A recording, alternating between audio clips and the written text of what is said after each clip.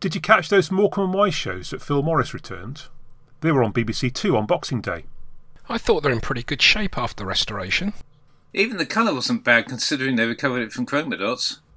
Yeah, if they'd had to repair any splices, you couldn't see the join. So, what about the sketches? Do you think they had the old Morecambe and Wise magic? They had all the right words, but not necessarily in the right order. Yeah, I wasn't very sure about the Irish play what Sid and Dick wrote. Yeah, there were a few too many short, fat, hoary bits. But, also some good stuff. I like the improvisation in the sketch about the camera, but I wasn't so keen on the one where they swindled Eric out of his pools winnings.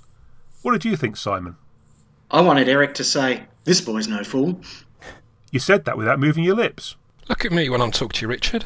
Oh, you are. I wonder what Eric and Ernie would have made of their shows turning up in Sierra Leone after all this time. I expect Eric would have said, "It's Tia, Ern." I half expected Phil Morris to turn up at the end to say, "I'd like to thank you all for watching me and my little show." So, what do you think of Phil's return so far? Bit of a mixed bag. The Doctor Who in 2013 was such a great find, but these comedies were a bit so-so. The problem for Phil Morris is that pretty much all anyone wants to hear about is Doctor Who. It's all Rich Johnston's fault. Just as Phil was about to launch a great surprise on us, out comes Bleeding Cool with their story of 90 episodes found, as if to say to Phil, "Get out of that! You can't, can you?" There's no answer to that. Anyway, Phil's promised more returns next year. Now there's a novelty. Allowing him to make a pre-announced pronouncement. That's easy for you to say. It's not, He's going to light the blue touch paper. I wonder what that means. I hope that among those film cans there are two of a kind that will complete the crusade. You can say that again. But I won't. I'd love some Dalek master plan. I think it's bring me Coronas of the Sun time. What about Web 3? That story seems to have been following Phil around for a while now. Sounds great. I like all that positive thinking. Roll on 2019.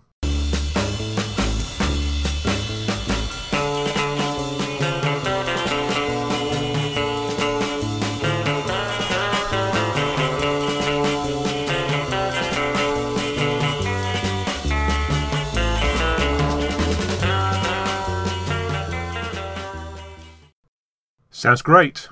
I like all that positive thinking. Roll on 2011. No, 2019. He shoots, he misses.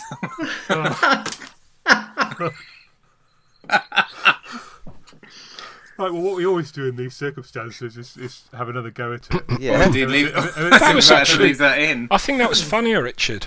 I think that was good. Yeah, you never know. We'll see how it looks in the edit. Hello, everyone, and welcome to the first episode of 13 Cast for 2019. And today we're joined by an extra special guest. Hello, Mike. Hi, Richard. Hi, everybody. G'day. Don't know if everyone spotted him popping up in the opening sketch there. I think the accents. I just thought Simon's accents were getting better. Yeah, hi, Mike. I have to Never move. going to happen. I have to move progressively south for them to improve. I can't do north, as you noticed over the weeks. Well, you've So outdone yourself. all the normal crews here as well. Mike, You'll be pleased to know. Mike, why aren't you upside down? Well, I am, but it brightens itself up. You Yeah. see, Skype compensates for that. It's very Yes, clever. it's compensation. Skype does that. It's amazing. So only a few days ago, there was another episode of Doctor Who. I don't know if any of you noticed. Oh, sort of. Certainly did. Yeah, very good. And I thought, things being what they are, we could actually talk about it now and maybe chew over what we thought. Oh, right. Supposing we recorded that and put it up on the internet so other people could listen to it. This could be the start of a whole new It'll never catch on. medium. Nah, why would anyone want that? What a good idea. Chew on. So, Chew on it like Go a on. polo mint. Sorry, go on. We'll cut that out. No, we love these. We'll fix forums. that in the edit. Yes. yeah. We're very Pinterest here at the 13 Cast. I collect all the silences together, edit them into a very long pause. And do a bonus episode. Yeah, I put them beside all my and your nose, which are also voluminous. So yeah, You're a going to leave. podcast of your nose, and pauses is very much likely. Coming Sometime soon for our Patreon backers. We're not on Patreon. I don't think we'd have the nerve to charge for this. No, we wouldn't patronise anyone. Yes. So, anyone want to start us off with an opinion on Resolution? I thought it was really rather good. I thought at last they've left it right to the end to crank up the thrills and chills, and apart from a little hiatus for Ryan to catch up with his long lost dad, I thought it was an excellent special. I thought at last, perhaps all the episodes that went before it were a bit of a warm-up, but that was a really good story that had you hooked all the way through it. It was nice and creepy in the sort of undercity of Sheffield. All of the piecing together the Dalek and, how's it going to rebuild itself and get some armour. I thought that was all nicely done. It did finish up looking like one of the amazing projects that my kids and all their friends bring to school on a Monday morning. But that was part of the charm of it. So I thought it was great. I thought, he's had a bit of a hard time this year. I think Chibber's nailed it in this one. I don't know what the other guys thought.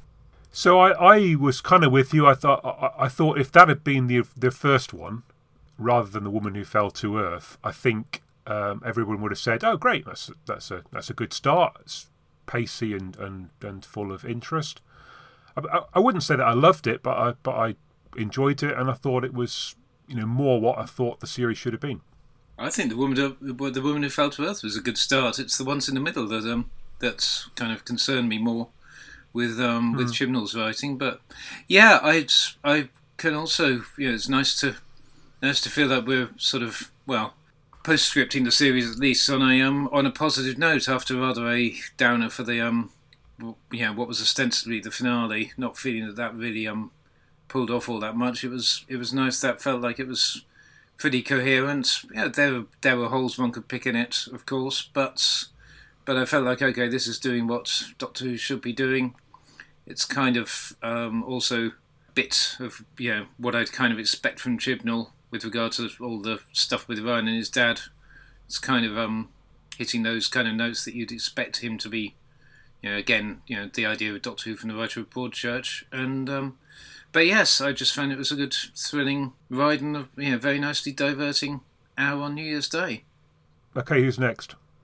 Do you want me to go? Go on then, Mike. Yeah, just clear off. Oh, sorry. Yeah, Just come on this way. Another raised finger from the umpire for the Australian. Not another one. Touchy look, subject.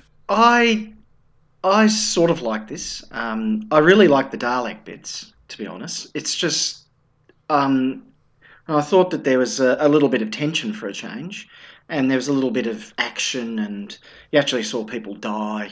People get zapped by the Dalek and stuff like that. And there was explosions. I always love explosions, but just as it was working up to something and getting exciting, we had this bit down a pause where we had to suffer through Ryan and his dad, which to me really didn't interest me at all.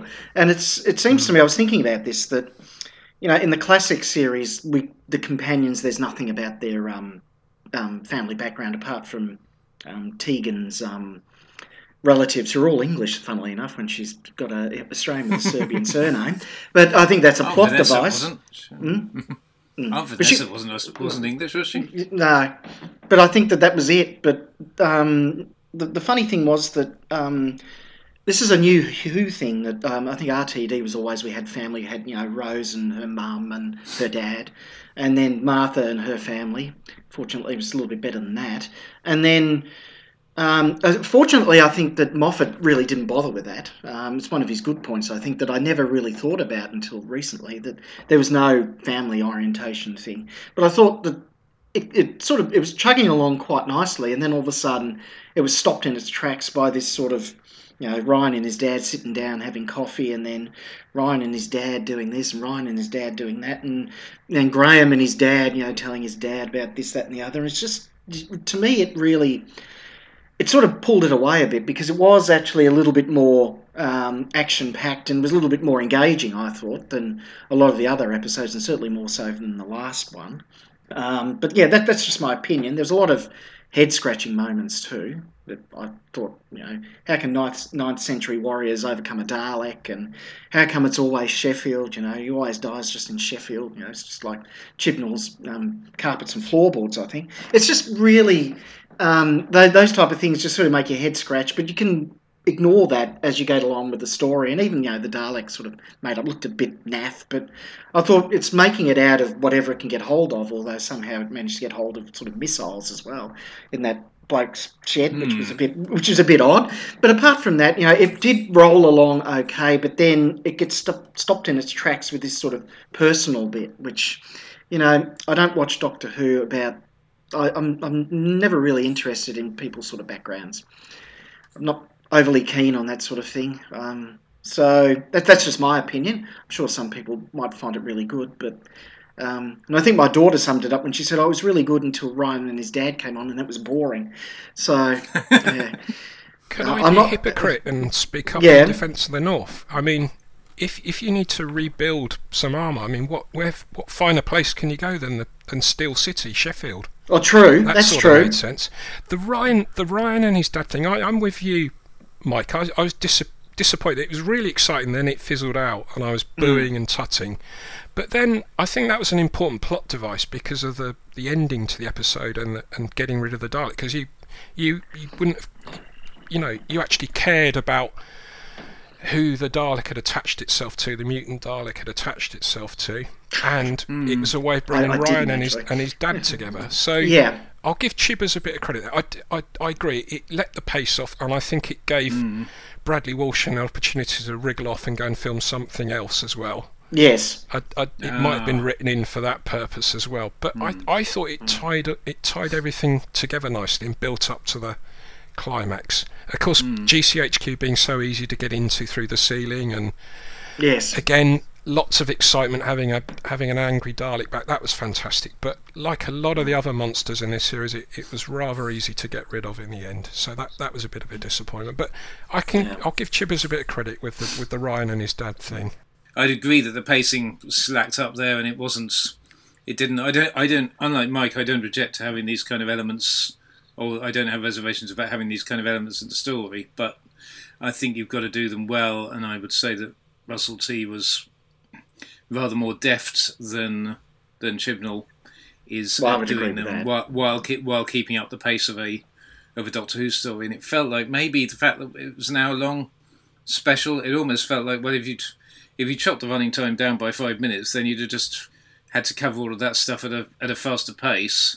And perhaps, and the other thing is, bless Tosin Cole, but yeah, I still can't quite see that he's the strongest actor we have to deal with. And I rather ended up thinking, yeah, can't Ryan's dad now come along in the TARDIS instead of him? Because I thought he was a far better actor. Yeah, it was interesting that Ryan's dad, I thought, didn't look an awful lot like Ryan. I mean, he must take after his mother, I suppose. Although he did look a little bit like Grace, so I suppose they had at least that going for them. We seem to have lost Paul. I don't know whether his PC's taken to a reboot again or something. That was a horrible, shock. I found out. Bradley Walsh, Graham walks around with his West Ham Hammers badge on all the time. He's actually a gooner in real life. Is he? How can Good Lord. As a paid-up gooner, how can you walk around with a West Ham crest badge on you? It's called acting. He's Simon. living a lie. Yeah, there's acting and there's absolute treachery, mate. Well, he should be like Dennis Waterman when he did Minder. He was a Fulham supporter allegedly, but he was always. But when he went to the football, he was always at Stamford Bridge because, of course, he didn't want to go and watch Fulham. So it'd be Fulham were playing away that week, so he was watching Chelsea, and that was the explanation in the plot. Because Dennis Waterman being a big Chelsea fan. Yeah, so it was nice having a bit of Nick Briggs on. I thought he went through a bit of a masterclass. He did his Dalek laughing as well as a little bit of Dalek acting outside the, or rather, I suppose, inside the head of the female character, so that was Lynn. interesting. Lynn, I think her name was. Well remembered. Barbara from I thought Call Me she the was. Midwife. I thought she Yeah, was. indeed. I thought she was excellent, Lynn. Yeah, she was good. I think again in the past, that might have been a plot device to introduce her as a companion, because I thought she acted her socks off. I thought she was really good. Did you notice the new Dalek things, like the mutant can now attach itself to people and ride them around like a horse, effectively? And they sent, a lone Dalek as a reconnaissance. We hadn't heard that type of thing before. So it's all new stuff. I mean, if we're going to get picky, why didn't he summon the invasion fleet back in the 9th century? Well, yeah. Because he thought he could take them. I could do, yeah. Come on. So we could have the Dalek experiment, couldn't we? Where a lone Dalek performs experiments on a bunch of South African colonists in the far future of Earth, maybe. Well, maybe not. Yeah, the one with the rubbish smash potato robot, perhaps. That's it. Yeah, and that oven. I mean, if only Dortmund in the Dalek Invasion of Earth has thought of a microwave oven to get rid of the Daleks, but then maybe that's because it's maybe that's because it's just a steel coating rather than a Dalekanian one. Maybe the real Daleks wouldn't have succumbed to a microwave oven quite so easily. That's true. Yeah, true. Yeah. On the missiles front, I thought that was a bit weird, but on the other hand, it could have been some of the stuff they recovered from the mysterious archive. Maybe those were straightforward to manufacture on the spot in a workshop. I don't know. I thought when the Dalek trundled out, I thought I had a bit of a Tom Baker moment where I sort of said, "A Dalek, very primitive, but undeniably a Dalek." Perhaps he could have broken into Sean Bean's house to get some weapons. Yeah. Bastard. Yeah, poor old Yaz had nothing to do again. Yeah. The only way is out for her, unfortunately, I think. Oh. That's a joke that's been waiting for a few weeks, isn't it? Oh, yes. As you say, she ended up being underserved by the plot and really being, again, left there. Yeah, which is a shame, because I think she's a stronger actor than Tosin Cole amongst the regular ensemble.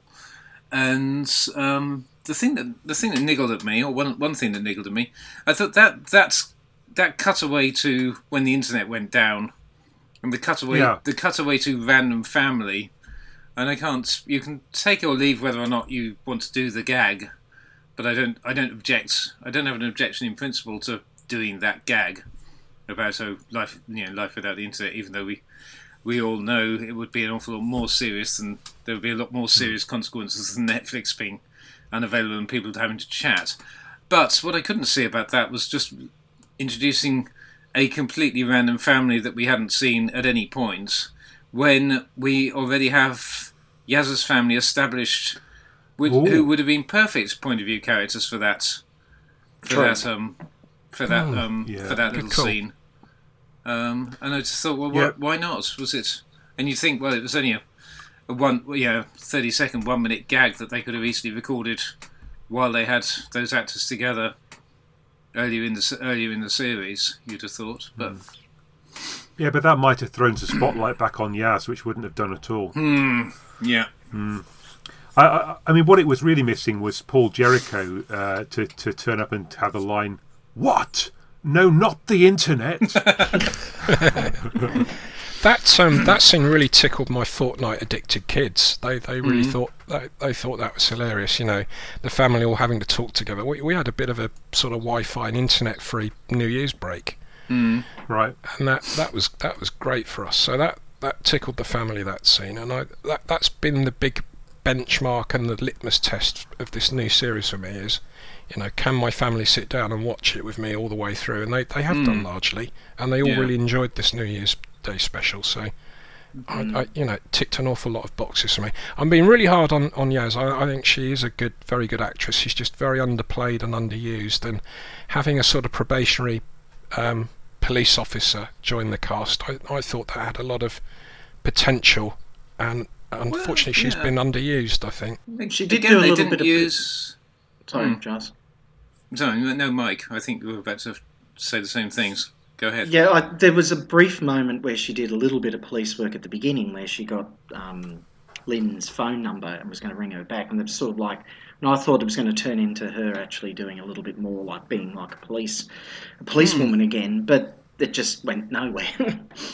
Yeah, and the sort of thing with the doctor saying that Yaz would escort the archaeologists off the premises, kind of thing, and I thought, okay, that's a little reference to Yaz being a policewoman, and the fact that we then did have some police involvement later in the story. Again, I just couldn't understand why they didn't make that connection. And it seems weird that they've piled on Ryan's issues, and we seem to have now had all of Ryan's family issues explored and resolved in the scope of this series. And yet, Yaz, they really haven't given her much to work with, and what few character quirks and traits they did give her, they've then roundly ignored at times when you'd think there were perfect story opportunities for them to really pick up on them. So, yeah, they could have been the police who the Dalek mutant disposed of. I mean, they could have been colleagues of Yaz's. Yes, yeah. And she could have popped in for if you want to do human interest, let her pop into the station to say hello or something, and then 10 minutes later, they're just like in most police procedurals. 10 minutes later, they're called out and come to a grisly end on a shout or something. Yes, yeah. Sorry, that's fire service talk. A shout, isn't it? Never mind. But I think having when you've got a setup in contemporary Sheffield, and you've got a character who's a probationary policewoman in there, then why not? I don't expect you to stick strictly to police procedural, to trying to be accurate, but I think you can still have some leeway with the storytelling, and but it seems like you put her in a position where she can get access to various bits of information and so on, and then don't really use it, which is weird. But I don't know. I'm not Chibnall. I don't. So I thought there were some slightly odd bits, like for instance where the Dalek is flying to GCHQ, but then he decides to stop off for 5 minutes to blow up a random squad of soldiers. Just drops out of the air to pick on them, and then blows them up, and then goes on its way. It seemed like it was just a waste of time as far as the Dalek was concerned. I just wanted to test out its missiles. Test itself. I see. Yeah, it could be that. You didn't play with any of your toys you got for Christmas, then, Richard? Yeah,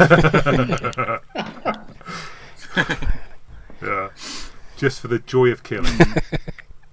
The other thing that struck me, talking with my pal Ian about all of this, was we were saying that it was strangely structured. This whole business with the word is gone now, but the whole thing of the scattering of the parts of the Dalek around the world, and that we had these 3 locations, and that the other 2 seemed to more or less just be used to make some nice trailer shots, and and indeed it was a bit odd that those characters then, the custodians, that's the word, then appeared on the even appeared on the poster for the episode, and it seemed like it's odd that they didn't pick up on that and go anywhere, and really the sum total of those parts seem to be okay. Here's a prelude in which these body parts are scattered to different parts of the world, and then we'll go back and we'll have one more pick-up shot of the body parts waking up and the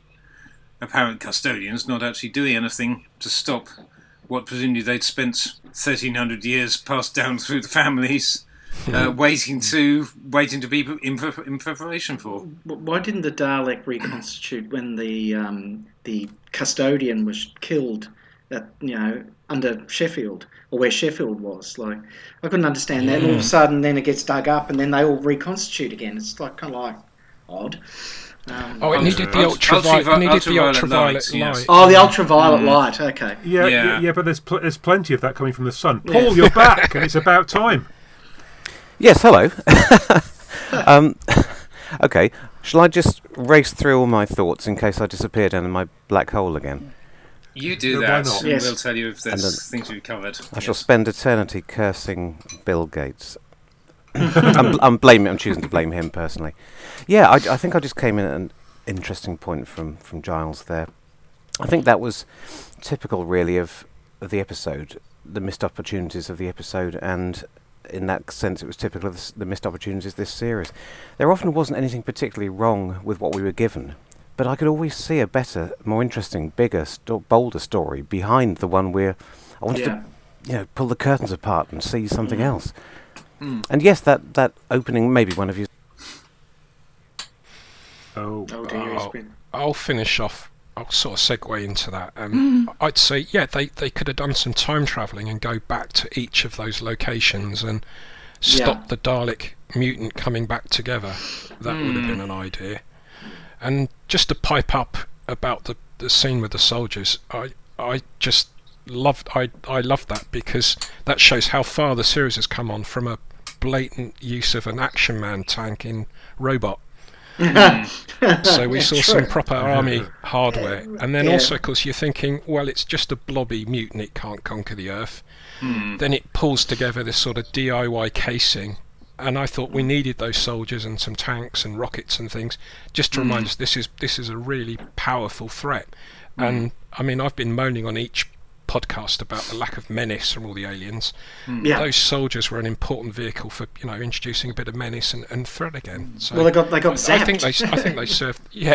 They served their purpose. Maybe the soldiers were too easy to kill. I don't know, but just yes, on two things on that. One is a positive and one is a puzzle. I'm going to do them in the opposite direction, of course.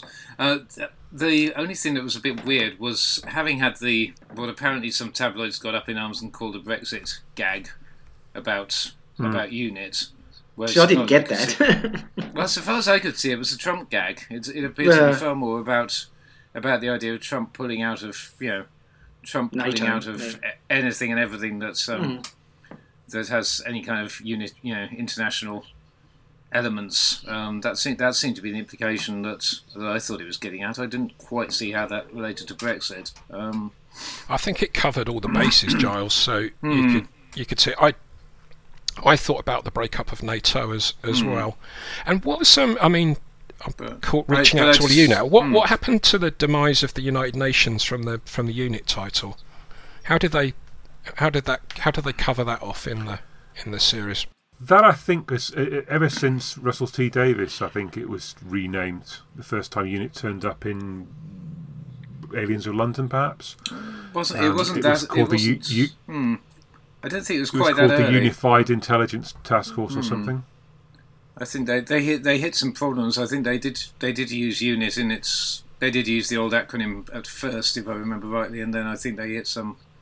They hit some issues, possibly relating to the idea that they wanted to set up because I think they set up a web page at some point for UNIT when they were back in the old days when they were setting up all these random small web pages for various plot elements, and I think it might have been related to that someone said no, you can't call it that, so they had to rejig it at that point. But what I was actually getting at on that was it was a bit odd to do the UNIT gag was something of a throwaway, and then still have the Dalek then immediately come up against a bunch of soldiers for no particular reason other than that it looked very nice and it was a good reminder of the threat. But I didn't quite see why that couldn't have been. I didn't see any overwhelming reason why that shouldn't be UNIT playing that particular role and getting being cannon fodder. Yeah. I mean, I guess Chibnall didn't want to have UNIT in the episode, and that was the basis for everything else. But as you say, it wouldn't have done any harm to have had a UNIT squad in there. It was. If you're going to have the army anyway, then why not? But the more positive point I was going to make, which is, and I'm possibly there's going to be Big Finish people out there. Paul has dropped off the line again, so he might be. If you heard me saying this, he might be jumping up and down and saying, "No, that's complete bollocks." But as someone who hasn't listened to a lot of the Big Finishers, and where I know they've tried out virtually every plot variation under the sun, I did like the fact that this actually came up with an intelligent and novel use of the Daleks, something new to do with them that was nevertheless a logical extension of what they can do, as what's already established in terms of how they operate. The idea of it piloting a human in the same way as it pilots a Dalek casing. I like that, and I thought it was quite sinister, and it was, but it also reminded me of Planet of the Spiders in many ways. Oh, except yes, they didn't disappear. I was expected to go, all praise the Great One at one stage. And what did you think about the voiceover, particularly at the start? Because I was trying hard not to laugh with the voiceover. It came across as a bit like, like those trailers, like, in a world gone mad. In a world. One lone Dalek, fights to justice. It was somewhat cheesy. But, I think it was meant to be, but like the titles, those titles came across as being a bit silly. Because they all sort of... And I thought that was actually deliberate. Maverick Dalek turns private investigator. Yes. Yeah. Dalek inside. They were certainly the biggest, boldest titles in the history of Doctor Who, weren't they? Yeah. Well, with the exception of possibly ones in... Oh, gosh, which am I thinking of? There's maybe ones in the Troughton era that are enormous right across the screen, but most of them being a bit smaller than that. Yeah, I mean, I guess the issue for me was how was it that the Dalek mutant took almost no space up underneath her coat? It kind of it seemed to sort of deflate, yes, and then reinflate when she took her coat off. Yes, true. But I liked it. I liked the image and the imagery, as it were. And yes, it's a nod to Planet of the Spiders for those of us who are there. But it's an effective image that if you think, I was going to say it hasn't been used in Doctor Who for 40 years, but or 45, God, almost 45 years. But 45, yeah. But of course we did have the Time Beetle in Turn Left.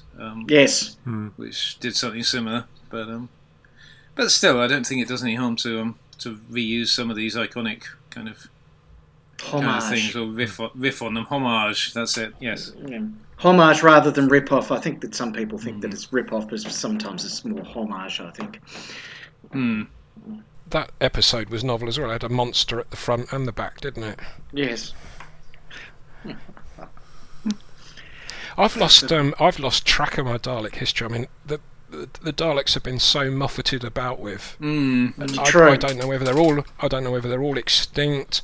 Which branch of the Daleks you're dealing with? I hope Chibbers is going to reboot it all and start afresh. But yeah, I think Giles is spot on. I thought that was a really nice way to bring them back, and there were some nice novel touches with it as well. Well, and there was good old-fashioned threat, and there was sort of drama, and there was a prospect that people could die during it, and which is probably not what we've had since the first episode. Really, I think it's been certainly lacking in that.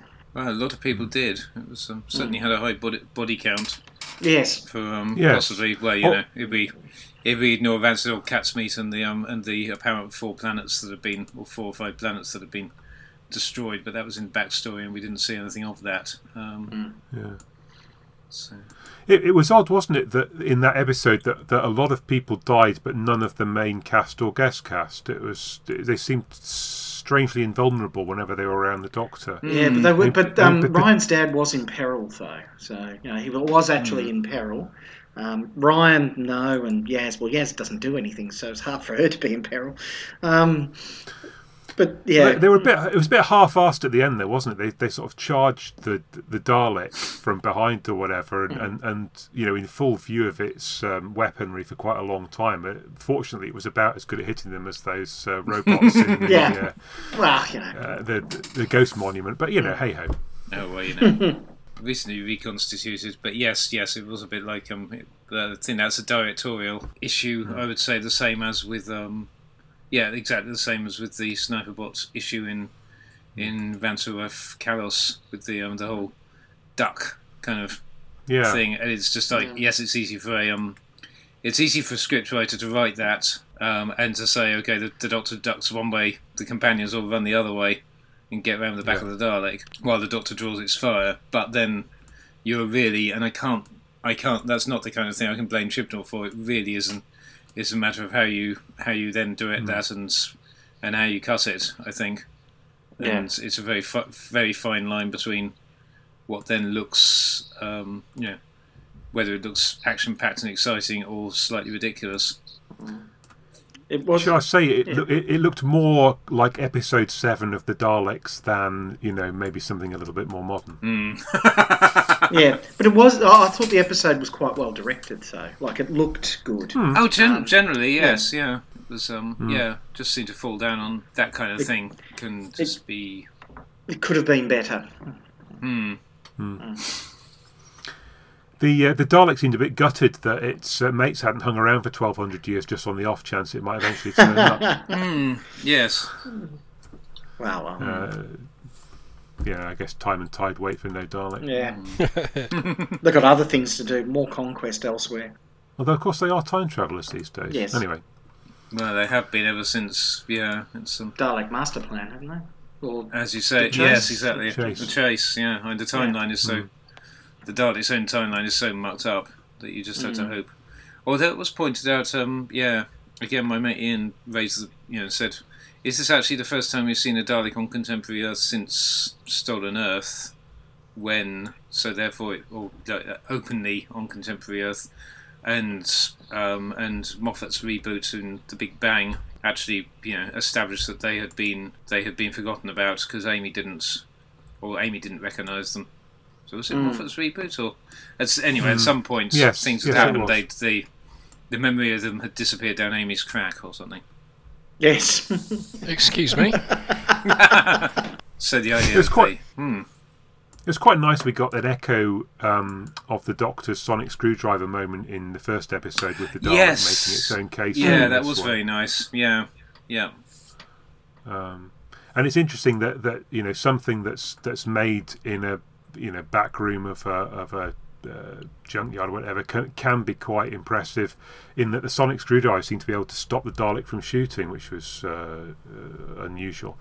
It's another yes, new particularly one. given that the Dalek weapon was the original. That wasn't something it had just knocked up in the back room. True, but I suppose if you later need to patch that plot hole, you can say, it was the Sonic was intervening with the circuits that were connecting the sort of homemade bits of the Dalek casing to the the original Dalek technology, something like that. I don't know. Sounds like the kind of bullshit explanation that one can come up with if one's desperate to reconcile everything with canon. I don't know. I thought Rob Shearman has been quite gracious the last few days in not complaining that it was a complete rip-off of his Dalek plot, even though it was, it wasn't line for line, but the thought that a single Dalek can take on the whole human race was certainly straight out of his episode. Yes. Yeah, it wasn't quite like Dalek or Jubilee as much, I thought. No. But there were elements there. There's only so much, homage again. Well, much as I said, much as I just praised it for doing something original, in some ways there are only certain setups and certain plot dynamics you can do with any alien. Really, you've got Lone Killer, or you've kind of got Lone Invasion Killer. Fleet. At least with Daleks, it's more or less Lone Killer or Invasion Fleet, and Stranded Scout Party. That served Terry Nation well a few times, didn't it? Yeah. So 19 New Years they went off to have a look at. I think that's getting towards the edge of my toleration for a New Year. I'm not sure I can manage 2020 on the chart. One's bad enough. Well, I hope they do. I hope they went to Trafalgar Square in 1966 to cameo with to do a cameo in the background of Volcano. Maybe we'll see. Maybe we'll see them there when Phil Morris reveals it in his stash. We will find the 2019 crew gurning furiously from the back of shop behind Brian Hartnell and Sarah Kingdom. Definitely. And if it isn't there yet, it will be by the time that the Twitter's had a go at it. Yes, absolutely. Paul, are you in any position to rejoin us, or is it all? Well, no. Paul, you were on the right track about missed opportunities. That would segue nicely into what we've talked about already, and maybe Richard with his mastery can edit it back in. Oh, yeah, well, all right. The problem is, you see, if I do this now and I repeat anything you've already said, I look like an idiot. But if Richard edits it back in at the beginning, and then you go on to repeat what I've said, but apparently ignoring it, that looks rude. I said it was a good sort of thrill ride. There was that hiatus for Ryan and his dad. Yeah. Mike and I bounced backwards and forwards about that a bit, and I thought that actually helped knit the plot together, because at the end you cared about Aaron, Ryan's dad, hanging out the door, and Ryan saving his dad brought them together. And if you hadn't had that scene in the cafe, perhaps you might not have cared about it so much. I didn't care either. I was going, suck him out, but no, it didn't happen. A bit like Adric. Die, Adric, die. Yeah. So I was babbling on last time I was here. This is my cue for it to crash now. I was going on about missed opportunities. I feel like a stuck record, because I think I've come back to that theme so often. So I'll tell you what, I shall try and just discuss what we did get.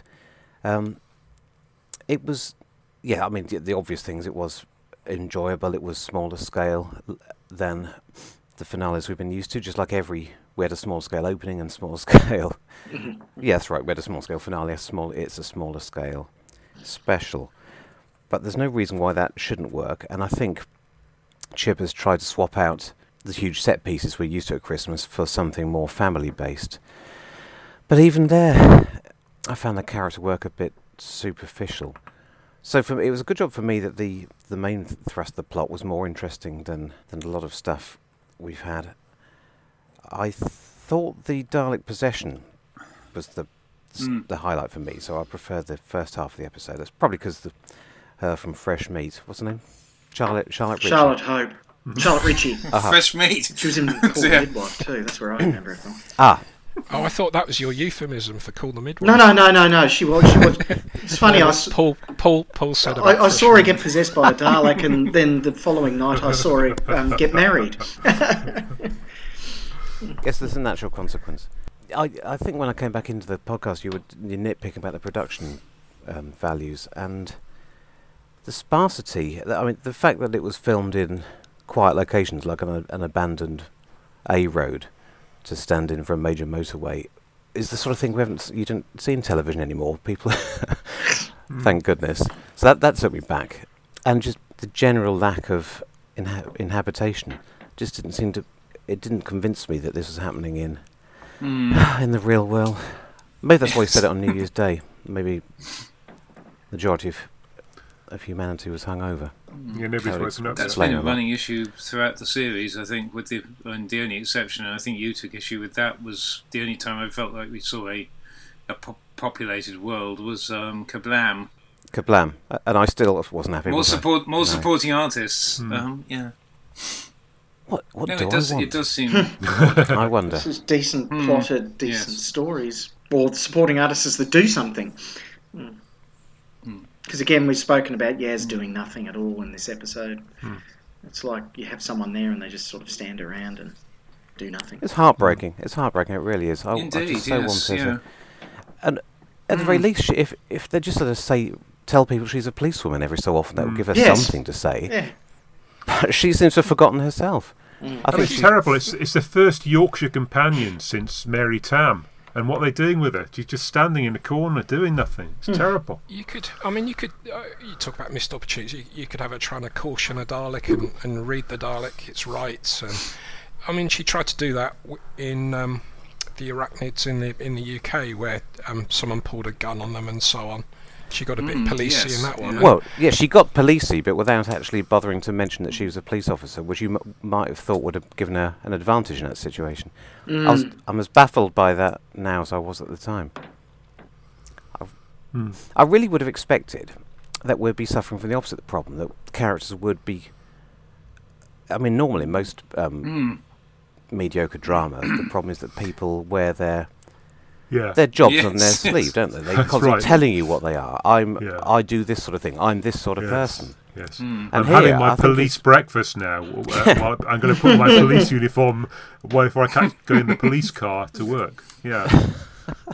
So whether he's going for some sort of subtle naturalism and is slightly undershot, I don't know. Look, Yeah.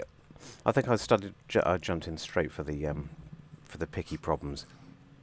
It was nice, and it was a nice change of pace for a Dalek story. And we've had these small-scale Dalek stories before, a single Dalek, a more human side to it. And apart from the fact that it was a bit reminiscent of Rob Shearman's story, I did think it was one of the best treatments of that we've had. Mainly because I just liked the takeover side of it, which isn't particularly Dalek-y. Maybe Well, it was that's new. We've never seen anything like that before, of them sort of taking over, on carrying on someone's back. You know, we've never seen anything like that before. It's what Davros did though in Resurrection, isn't it? He started to possess people. Yes. I think we have seen it quite a lot of it, and normally that kind of bores me silly. The way that Mr. Moffat did it so often with human, it's not so much the takeover, but this obsession with. At the beginning, it was all about comparing the Daleks with humans because they were a rather heavy-handed metaphor.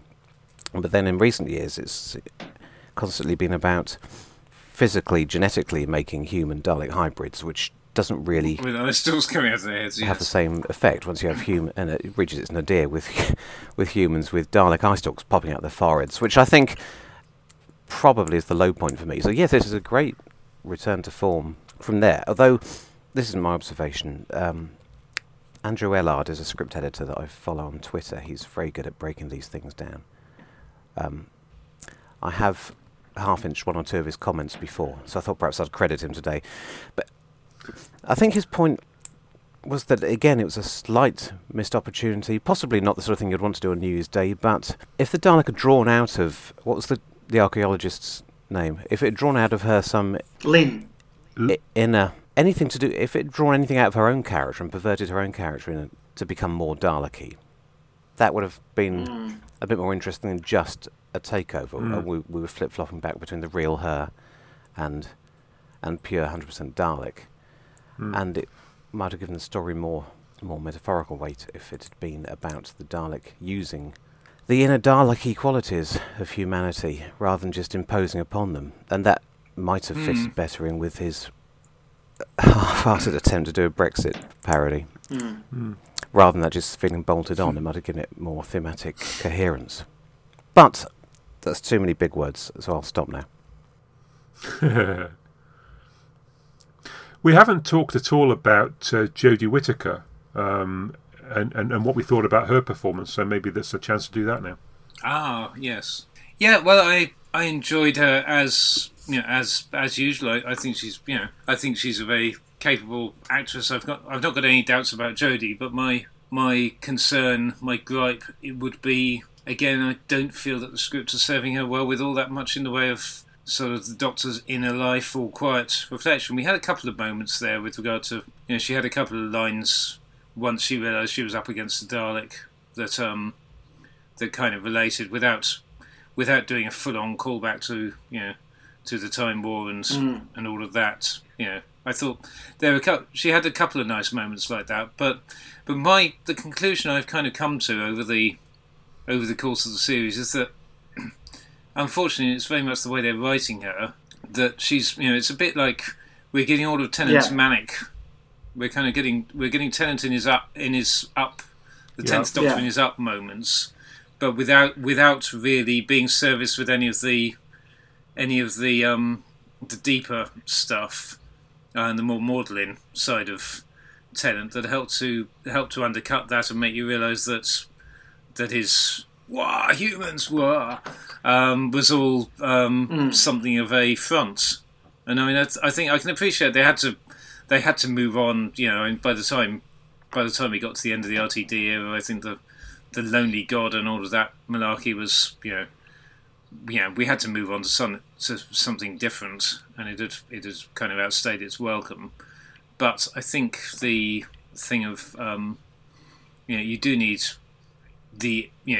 some occasional more reflection of the fact that the Doctor is a 2000 or whatever, I forget how old she's meant to be these days, but Time Lord who has seen immense suffering and and all sorts of great things, but Yeah. also dark things. And again, the lack of any kind of character arc. I mean, we had this strange and quite fun line about dads in there as well, didn't we? Yes. I can't quite remember exactly what it was, but it was a somewhat rueful line from the Doctor. I think, didn't she say, dads are complicated, difficult, so I've heard. Yes, yeah, which was quite interesting. Yeah, I don't know. There's probably going to be a section of fan who will go, yes, Looms confirmed. Looms are canon. 1111 exclamation mark. But I quite like that, and then we had this weird little thing of the Timeless Child mention in the Ghost Monument back in episode 2, and again, it just feels like there's something. Are they hinting at something? Are they going somewhere with it? And again, some kind of more character continuity would be. It's weird because it's not. This wasn't the thing that I expected I'd be complaining about. This, in terms of aspects of this series, I thought underpowered and cliched plots were likely to be the thing that I would be complaining about. I didn't think that I would be bothered by the character work, at least not on the principal cast. I mean, yes, I think Moffat has Chibnall has a tendency to go to cliche on his supporting characters, to fall back on certain tropes, but I certainly didn't think that with his main cast we'd have that kind of issue, especially if you look at some of the stuff he did under Moffat, which was, yes, it's problematic. It's got problems in various ways, but he did some brilliant stuff with Amy and Rory and Brian. And all of that stuff was highlights of the Moffat era from that point of view of actually getting the characters to work, I thought. Yeah, I thought that my main gripe with the whole season was that it was overall a feeling of disappointment, mainly because they've made this decision to cast a female Doctor, and then you end up with a character that, particularly most of the time, comes across, as Giles has said, like a sort of female Tennant at times, or something like your daffy aunt, with that sort of pulling those funny faces and stuff like that. And it's kind of like, I think that they had an opportunity to actually make something of it and make a statement early on, but they didn't really. They just sort of went with what they thought was popular at the time, by going back to a sort of female Tennant without actually really sort of developing the character in a different way. And maybe they will, and I hope they do, because it's all very disappointing, I thought, which was sad, really. I'm with you, Mike. I was worried about the whole gender shift. And then the woman that fell to earth was fantastic. Jodie Whittaker arrived crashing through the roof of a train. Yes. She took command of what was going on. She got everybody organised.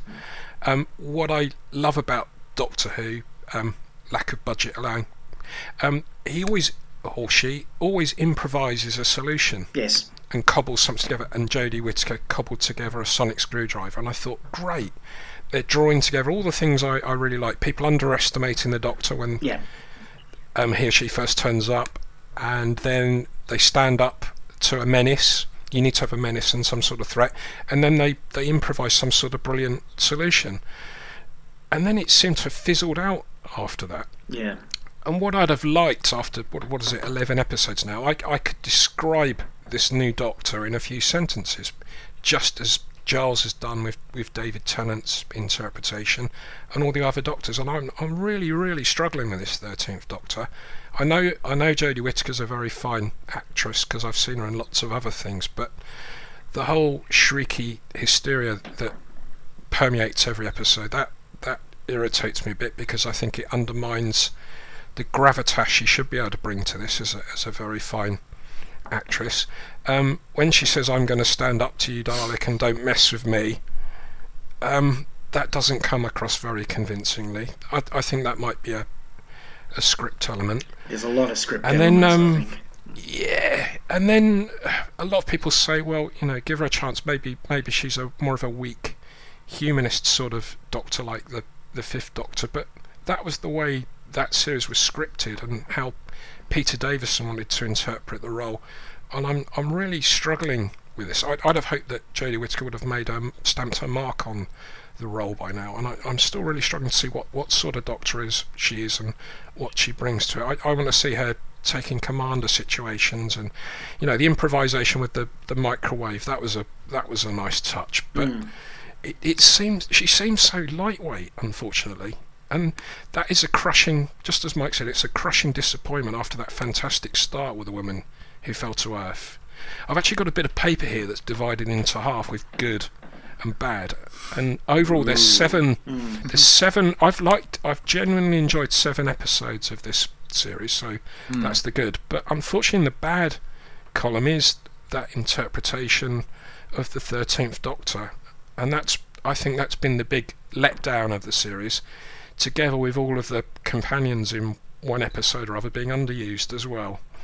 So I'm hoping they're going to reboot from this and move on and look at all the feedback they get for this as well. There's just too many companions or friends, and 3's never worked. When I watched Earthshock, Tegan and Adric actually have something to do, but Nyssa really has very little to do and hangs around in the TARDIS and has a few lines. So even then they couldn't write for 3.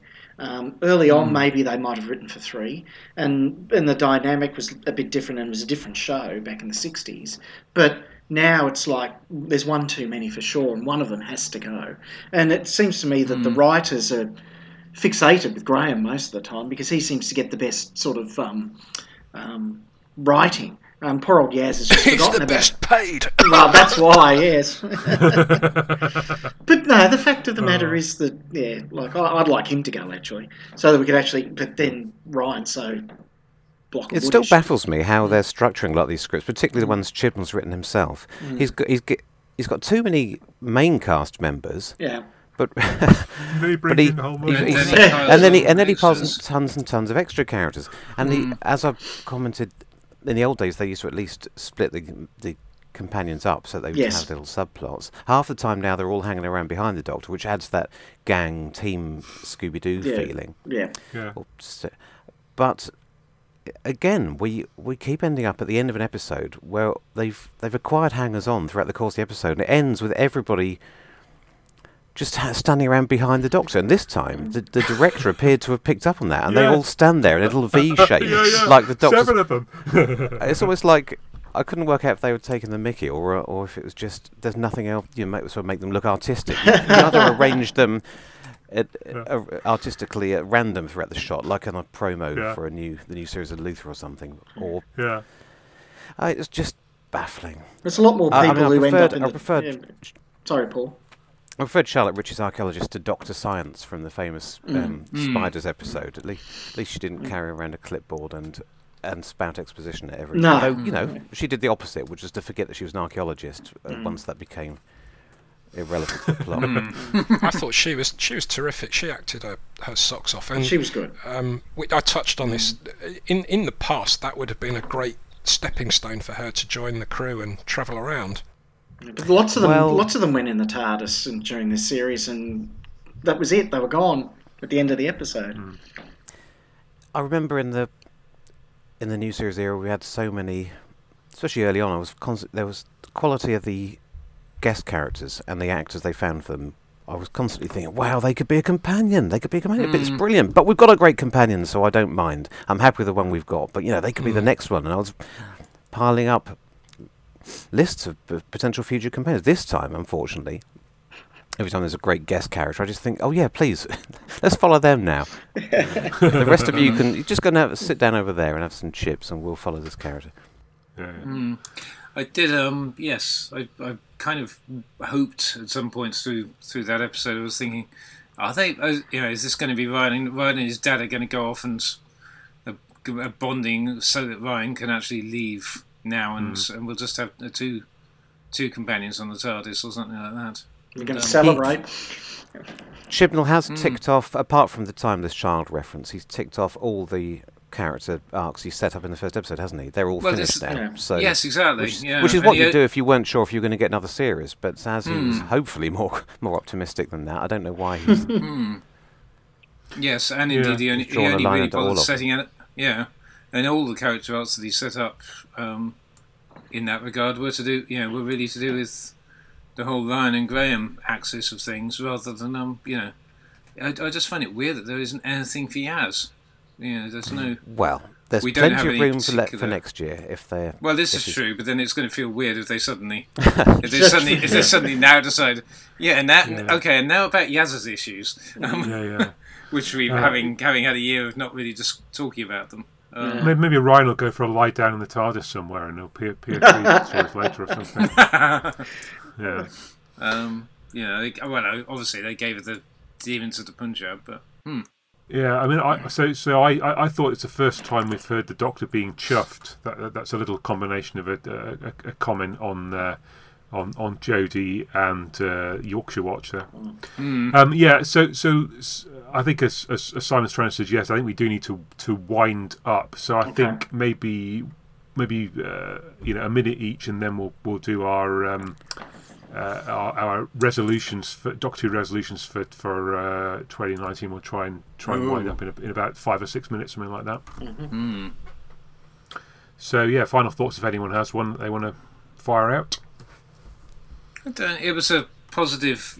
I felt like after the disappointment of the series what was ostensibly the series finale, I felt like this. We ended on an upswing, which is a positive thing to do.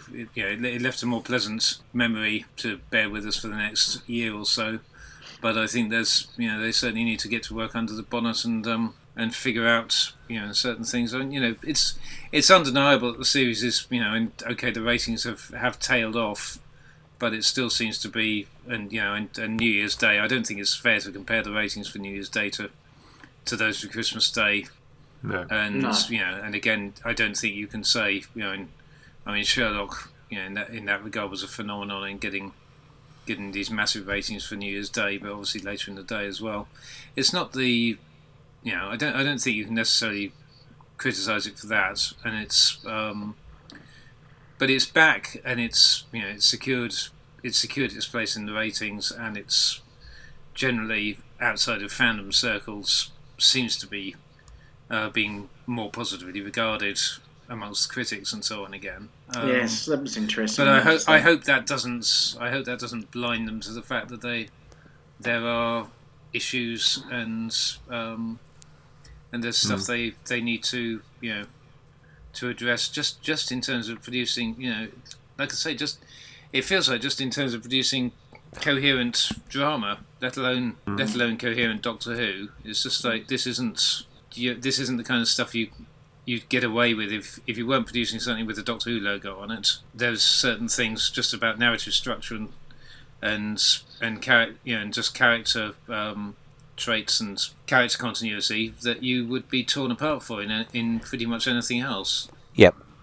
It's kind of relying on the fact on all the best ideas and are in it, and all the most vivid moments and everything that's good about it.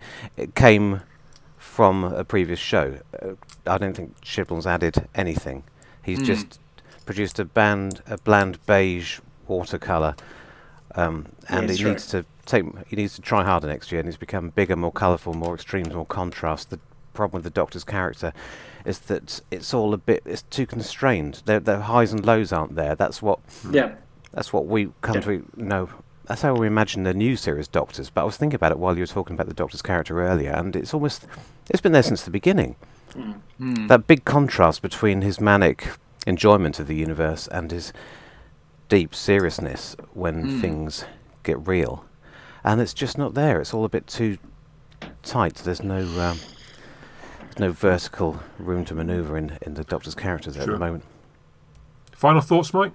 I would hope that Chris Chibnall doubles the age of the intended audience. That would be good, because I think it's a bit juvenile in places. Kablam really brought that home to me. And also I would like it to be I think that there's a lot there. He's got to canvas and he's got to improve. and hopefully he can improve it. And please, more returning monsters. How much better was that than these sort of funny guys with teeth on them and that type of thing? Simon? Yep, a strong positive note to end the series on. I think that they need to crank up the chills and the thrills in the next series. Again, my love of classic Doctor Who creeps through, I think, in all these podcasts. So I was a big critic of the Moffat years, and the fact he seemed to be writing for 50-year-old plus Doctor Who obsessives rather than a family audience, that used to grate with me. So there's been a big swing, perhaps too far towards a more younger child-friendly audience, as has been suggested, and unfortunately, that I think people have played safe, and we saw, a Dalek exterminating people left, right, and centre, and some very creepy scenes. That's been completely absent from the last series, really, until this New Year's special. So I hope we see more of that in the next series. More returning monsters, more things with more menace and threat, and things that Jodie Whittaker can actually spar against and act against, because she is a fantastic actress, but I don't think she's stamped her mark on the role yet. So I hope in the hiatus that's coming up now, use that word again, coming up now with a bit of a break in filming, and until it comes back on the screens again, they'll look at what's worked, what hasn't, get a bit ruthless perhaps with the crew, or improve the writing so that they have a genuine role to play each week. So that's what I'm looking forward to. I think it could have been so much better. That's the only disappointment. But overall, I think I enjoyed most of the series, and this special, I thought it was really, really good. Okay. And from me, so one moment that was punched the Dalek blows up a speed camera. Now I'm not quite sure why it blows up a speed camera, because I'm not quite sure what that was going to do to it. But it was nice to see that happen. For me, I'd like to see a bit more of a sense of place. I mean, a lot of the episodes have been set in Sheffield, but I haven't got the sense of Sheffield being anywhere in particular in the course of those episodes. No. It doesn't feel like. It doesn't feel like the Yorkshire that I know. It doesn't feel like it could be anywhere. It could be Cardiff, could be London, it could be Norwich. Could be Melbourne. I'd like to get a sense that this genuinely is Yorkshire, and to get more of a sense of where the companions and the Doctor are coming from, and their interactions. So that's my final thought.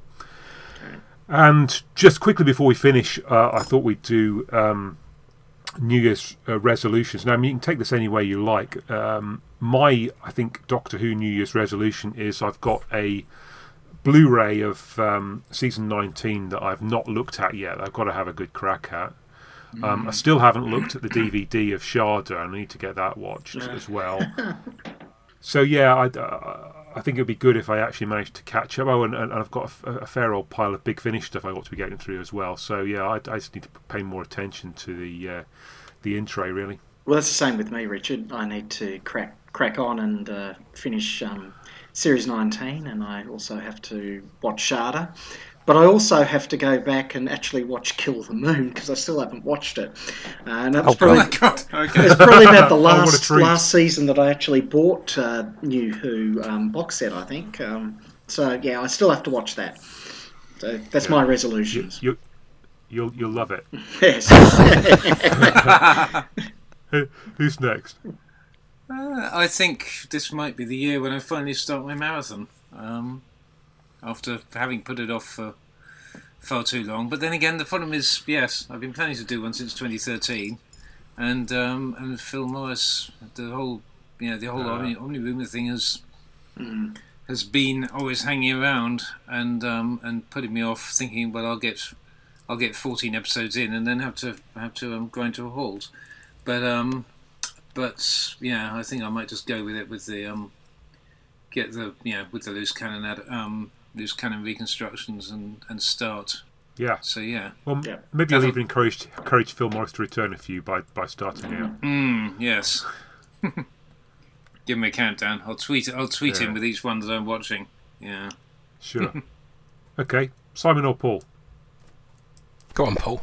I'm going to finish the script I'm writing and go to fewer Doctor Who conventions. Fewer. Okay. Oh dear. I'm going to be a bit stingy. I'm going to save my pennies for the Matt Kratera release. Yeah. There's no such thing. Yeah. Unfortunately, these recent Blu-ray box sets, they're not my most favourite seasons of Doctor Who, unfortunately. So I'm not going to throw my money away at those. And I'm going to look backwards again. I've really scraped the surface of the Hartnell years, so I'm going to get stuck into my shelves at home and watch a few more of those. And again, a lot of the moaning I do about this new series, it'll be good to look back and see how far it's come on, and perhaps I'll appreciate it a bit better. And I think it'll be interesting to look back and see how that four-handed TARDIS crew work with Hartnell as well, and make the contrast there. So I think what spare time I have, I'm gonna dip back into the past, I think, and fill that big gap that's coming up as well before some more 13th Doctor arrives. I think you'll love Hartnell. It's certainly I've been a born again Hartnell fan ever since when the DVDs started to come out, and so I couldn't get through the Merc on a lot of the VHSs, and then but having it on DVD and watch it, I would recommend watching it like an episode at a time, as in don't try and binge it. That would be my Yeah, that's what I'd recommend too. I would just watch an episode. Watch an episode a day, or at least take a break. It doesn't stand up to being watched in in huge feature-length chunks. I don't think necessarily. Varies from story to story, but there are certainly ones that are not. And try and think about the context of the time in which it was made. And have a look at some loose cannons as well, Simon, particularly Dalek Master Plan, particularly the last episode.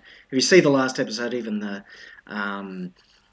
loose cannon reconstruction makes you realise why that's my most, the episode that I want back more than any other. Great. Okay, well, thanks everyone for taking the time, and I think we've managed to get to the end without any further reboots of Paul's Computer, which is excellent news.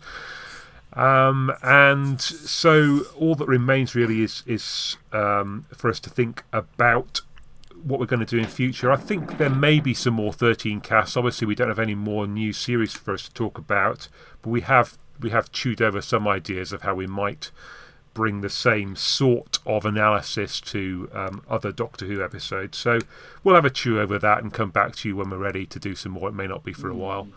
And in the meantime, I'm sure there'll be a few Grumpcasts to keep you going. So, thanks everyone for listening. Thanks for the four who've turned up today to talk, and we'll speak to you all soon. Thank you, Richard. Goodbye. Bye. Have a great 2019. Bye. Bye. Cheers. Happy 2019 to everyone. Thank you. Happy 2019. Bye-bye.